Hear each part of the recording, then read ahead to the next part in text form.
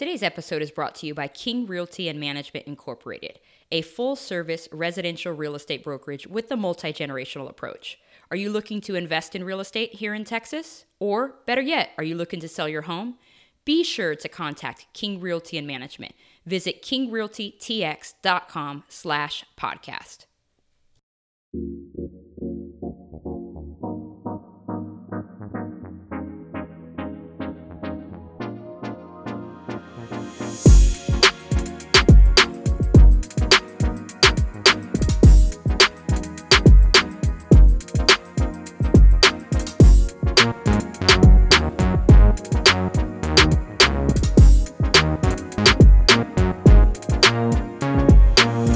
Millennial versus Machine, how I got someone else to pay off my student loan debt and how you can do the same thing. Let's jump right into today's conversation. Hey guys, it's Courtney here again with Millennial versus Machine. Thank you so much for tuning in to another episode. This week, we are talking about what kind of property you should buy. So, my thought process on this is we talked about identifying where you are right now in terms of your debt, your credit, all of that. Then we talked about where you want to go. Then we talked about where to invest. And now let's talk about the what. And so you'll see in my book, Millennial versus Machine, which you can get at CourtneyMKing.com, that the very first property that I purchased back in 2011 was a single family home. And especially in the age that we're in right now, there's like websites like Bigger Pockets. A lot of people are talking about house hacking. We'll talk a little bit about what that means here in a sec. But I want to talk about the different options and then why I, in particular, focus on the single family route. Okay. So let's begin the talk with what options you have out there. Okay. Let's talk about the first option, which is purchasing an investment property, which is a single family home. So a single family home is just one unit generally. Like my first investment was a 3-bedroom, 2-bath house. 4-bedroom, 2-bath house, And sometimes they have a garage, but usually it's an individual residence that's not attached to anything. So that's one option. Another option would be to do either a duplex, which is basically one structure, but there's 2 units within the structure. So half of it is a unit. Let's say that half of it's 2-bedroom, 2-bath, and then the other half of it is 2-bedroom, 2-bath. That's a duplex. So there's 2 units, one structure, but 2 units. That's also an option. We'll get into the nuts and bolts here in a sec. Actually, duplexes are quite common here in Texas. So that's another good opportunity, especially if you live in the area that you're investing in. So you could potentially get an FHA loan, which is a government-backed loan. And when you get that type of loan, you do have to sign paperwork saying that you are going to move in and occupy the property. So in that case, you could use an FHA loan, which allows you to purchase a property with as little as 3.5% down, and you can live in half of it. And then basically your tenant can pay the whole mortgage. So, oftentimes, especially depending on the numbers, you can buy this duplex, your tenant's paying the mortgage, and then you're actually having cash flow. So let's say they pay the mortgage and you have, a couple $100 left over after that. That could pay the utilities and you're basically living rent-free per se. The benefit of that is it just eliminates your rent expense or your living expense for your housing, and you could use that money to throw at your student loans. So it still gets you to the goal, right? Plus, you still get a lot of tax benefits because you still do have the one side, the half of the duplex that is a rental property. So I love the idea of a duplex as well. The other opportunity that you have is maybe a triplex. So that's where it's one structure, but there's 3 units. Or maybe a fourplex, also called a quadplex. So there's 4 units, one structure. These generally are going to be what I would recommend that somebody start off with first. Seasoned investors may consider more multifamily properties, which is anywhere from 5 units and up. So it could be kind of a small apartment complex. It could be multiple condos in the same complex, although that's another story, which, I'll talk about that here because we're talking about what type of property you should invest in. But I will tell you this, me in particular, my strategy usually involves single family homes. Now, before I tell you the why, a individual condo and an individual townhome can still qualify as a quote unquote single family home. Now, from a loan perspective, it's not called a single family home, but it is a single unit. Okay. So those also, it's one unit that you can rent out. So let's talk a little bit about this. The single family home that I bought, which is like the basis of my book and which has been my strategy since I bought that property, is it allows me to maintain a high degree of liquidity. What does that mean in layman's terms? If for whatever reason I ever needed to unload a property, it is far easier to sell the property that is one unit, that is a single family home, than it is for multiple units. Because the pool of buyers looking at a single family home is bigger because just a lot of people are looking for single family homes. There's some people that don't even want to deal with real estate investing, and that's okay.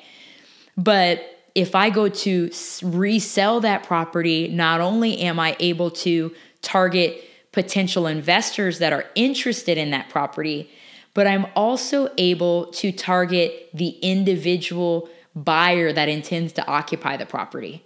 So the pool of eligible people that would want to buy the house if I ever had to sell it for whatever reason is a lot bigger, and therefore I can sell it quicker.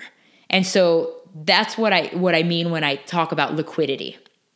Now, also another very positive thing about single family homes is they either have an HOA or they don't, okay? My very first property, and actually every property that I have owned as an investment, has never had a homeowners association. The beauty of that is you save money. So a lot of properties, if we're talking about properties anywhere from, $150,000 purchase price or sale price to even up to $300,000, if there is an HOA, a homeowners association, you're looking at, depending on the area and the amenities, you're looking at, on a single family home, maybe $400 a year, right? So pretty minimal. But then when you jump to townhomes and condos, that monthly expense in homeowners association dues jumps up significantly. So on a townhome, let's say my last primary residence was a townhome, and I was paying about $200 a month in homeowners association dues. Now, when you go to rent out a property that is in an HOA, especially here in Texas, I'd say 95% of the time, the landlord is responsible for the homeowners association dues. So when it comes to some future episodes, we talk about analyzing a possible investment property. There's a spreadsheet that I share with you guys, and we're getting there because I'm building up to that. But that spreadsheet allows you to factor in that expense. That is an expense that you're going to have to account for, which 9 times out of 10, it's going to reduce your return on investment. So if you get lucky, you can find a house that doesn't or isn't in a homeowners association. And like I said, every single investment property that I have had over the years has never had a homeowners association. So praise God for that. With my most recent property, which I purchased back in August of 2019, that didn't have a homeowners association either. So those are the primary reasons why, especially for you that are just getting started, I think it would be wise to start off with a single family home if you can, or at a minimum, a townhome or a condo, as long as the HOA dues don't absolutely kill your return on investment. The next thing that we'll talk about, I'm just kind of gathering my thoughts here, is let's talk about duplexes. Because in the world of real estate investing, house hacking is a thing. So if you don't know what house hacking is, basically that's where you purchase a full duplex, meaning one structure, 2 units, and you rent out half. And so they call it house hacking because that tenant that rents half of the duplex is basically paying for all your living expenses, your housing expenses in particular, okay? So the beauty of that is you still have a moderate degree of liquidity there. And so I would even say if you're starting out and you want to entertain duplexes, that is totally fine as well. Now, the challenge in the Dallas market in particular, not so much the Houston market, I guess for the same reasons, but in the Dallas market, duplexes, the price of duplexes as of this recording, which is February 2020, the price of duplexes, especially in decent areas, is a little bit high. I've got one of my agents has a client who's entertaining selling a full duplex in Grand Prairie. It's fully occupied. I think the gross rents are around $3,000 a month. They're asking $320,000 for the full duplex. Now, both sides are occupied. When it came to crunching those numbers between taxes and insurance and what the current rate is, and then you account for vacancy and maintenance and all of these things. We'll talk about that in another episode, I promise, guys. I'm laying context and foundation here. But between all of that, the return on investment for that particular property was quite low. So that's, especially if it's a decent duplex in the Dallas market, it's going to run you quite a bit of money. I mean, if you're considering, like, let's say the Richardson area, we're getting a little bit particular here, guys, but if you're considering like the Richardson area, the Plano area, which there are great duplexes over there in those areas, you're going to spend probably close to $500,000. So that's where we really got to crunch the numbers. Now, you can still do that with an FHA loan. I believe you can spend for a 2 units, you can spend, it's in the 400,000s. Don't quote me on that. I posted about it a while ago, the 2020 rates. But you're going to be in the 400 plus thousands on a full duplex in the Dallas market. Houston market in particular, great market for duplexes as well. However, because Houston is so big, and if you are considering house hacking, depending on where you would feel comfortable living, Houston may or may not be a good option for you to actually house hack, to live in half of it and rent the other half out. Kind of just depends on your specific situation, where you work, where you would be okay with living. I'll give you a prime example. I have a client right now. We are under contract. She's an investor. She's been a long-term client of mine. We are under contract on a full duplex that's fully occupied in Houston. And if I had to rank the area, that's what real estate investors usually do, I would say it's probably a C neighborhood.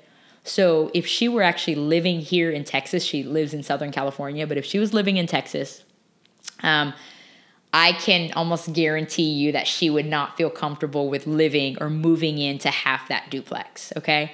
Just because of the area.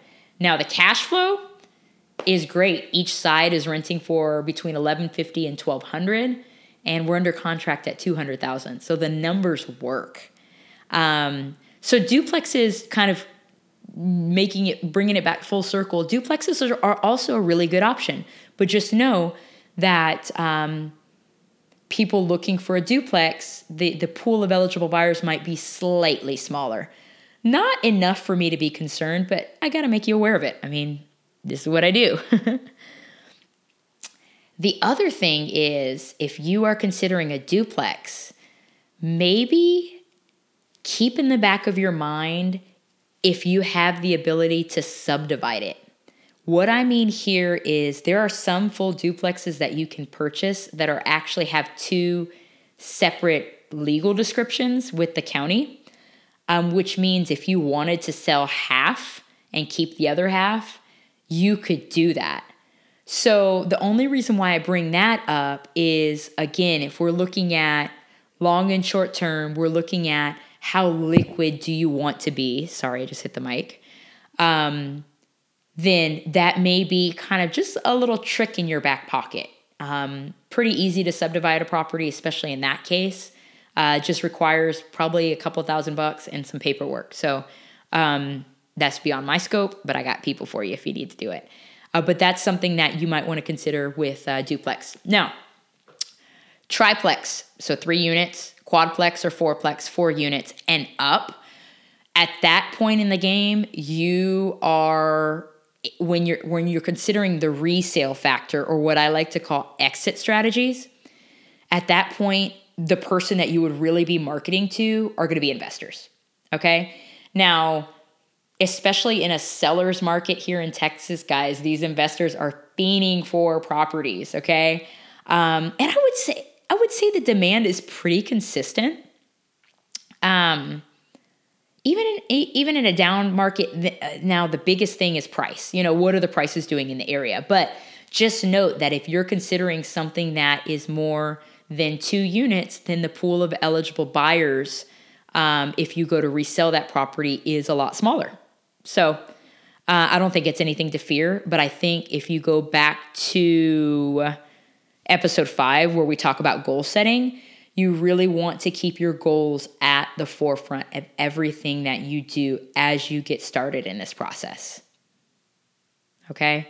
So if this investment is just for a short term, let's say, 2 to 5 years, then you got to take that into consideration with the type of property that you're buying, okay?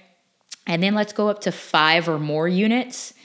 I used to manage a property in Irving, actually, and that's in the Dallas-Fort Worth market, and it was a total of 20 doors, but it was 10 individual duplexes. And the weird thing is, these were built in the 80s.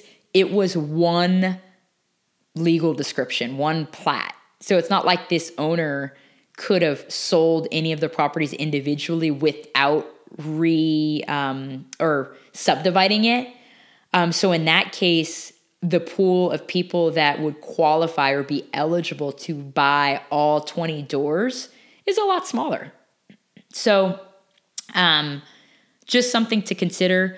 You also have the smaller apartment complexes, which, believe it or not, guys, here in Texas, there are still some affordable apartment complexes. So at one point, we managed a property in Dallas that was 21 units, cute little apartment complex in Plano. And we, at one point, were managing a property in Houston. Gosh, I don't remember how many units it was, but I think it was at least 10 units, 12 units. And I say we used to because I restructured our entire property management company back in 2019. And so in that restructuring, we got rid of some of the properties that we managed. So that's why I say we used to. But we are a full service management company as well. That's part of the component of King Realty. And we do manage properties in the Houston and the Dallas markets, small multifamily, single family, condos, townhomes, you name it. So shameless plug, well, not so shameless plug. We can be a resource for you in that respect. So this is just kind of one of many conversations that we'll have. Like I said, I'm really trying to rebuild on the foundation of my story and really share my experience and my knowledge and my expertise, guys, because I don't know if I said it on this podcast or if it was on somewhere on social media. Make sure you follow us. All of our handles are tagged in the show notes. But as of February of 2020, this marks 10 years in business in Texas for me individually, not my dad or my family. So in the last 10 years, I've really been able to gather all of this knowledge, all of this experience, help so many investors like yourself, in the name of Jesus, you're going to be an investor, really achieve their cash flow goals. And I've helped these investors that are local. I've helped investors that are overseas that really like put their trust in me. I have one client who lives in Brazil, a dear friend of mine. And he, started off with one property, and at one point we got it to 13 properties, and over half of them he had never seen, but he trusted me, and I guided him in selecting the right properties, sent him videos so he knew exactly what he was buying, coordinated inspections and all of this good stuff. And his portfolio consists of single family homes and townhomes. And so that's a whole nother conversation that we are definitely going to have later about diversification within your portfolio. But I know that this really can be a lot. So I'm trying to bring it all the way down for y'all. If I want to hear your thoughts on this, as a result of these, let's see, this is episode 8. As a result of these 8 podcast episodes and the book, Millennial versus Machine, how are you guys feeling about this? Like, chime in. I want to know, is what I'm putting out there making the idea of investing in real estate a little bit more manageable, a little less scary, right? Definitely comment. You can go to Instagram at Millennial vs Machine, which also has access to our Facebook group and all of that. DM me, tag me. Like, I would love to get your thoughts thus far, because we're like a month and a half into this whole journey of raging against the machine. So definitely make sure you hit me up. You can also provide feedback by going to our website, which is CourtneyMKing.com/podcast. And there's a form that you can fill out to give feedback and ask questions. I definitely want to start a segment where I'm starting to answer your guys' questions. So definitely send them. I'm an open book, guys. Like, I love this stuff. Like, I can literally talk about this all day, every day. Last but not least, if you haven't rated the podcast, I would really appreciate it. Ratings help other people find the podcast, other people that may not know that we're out here. So I really appreciate it, and I really want to continue to be a resource for you guys. So make sure you hit me up on social media. I will be back again next week for another episode. And thank you for bearing with me, because I mentioned this on social media. I actually lost my voice last weekend. So it's about 90% back, but I'm a little bit straggly a little bit. And I'll be back with more enthusiasm next week. But hope you have a great rest of the week. And I can't wait to talk to you next week. Take care.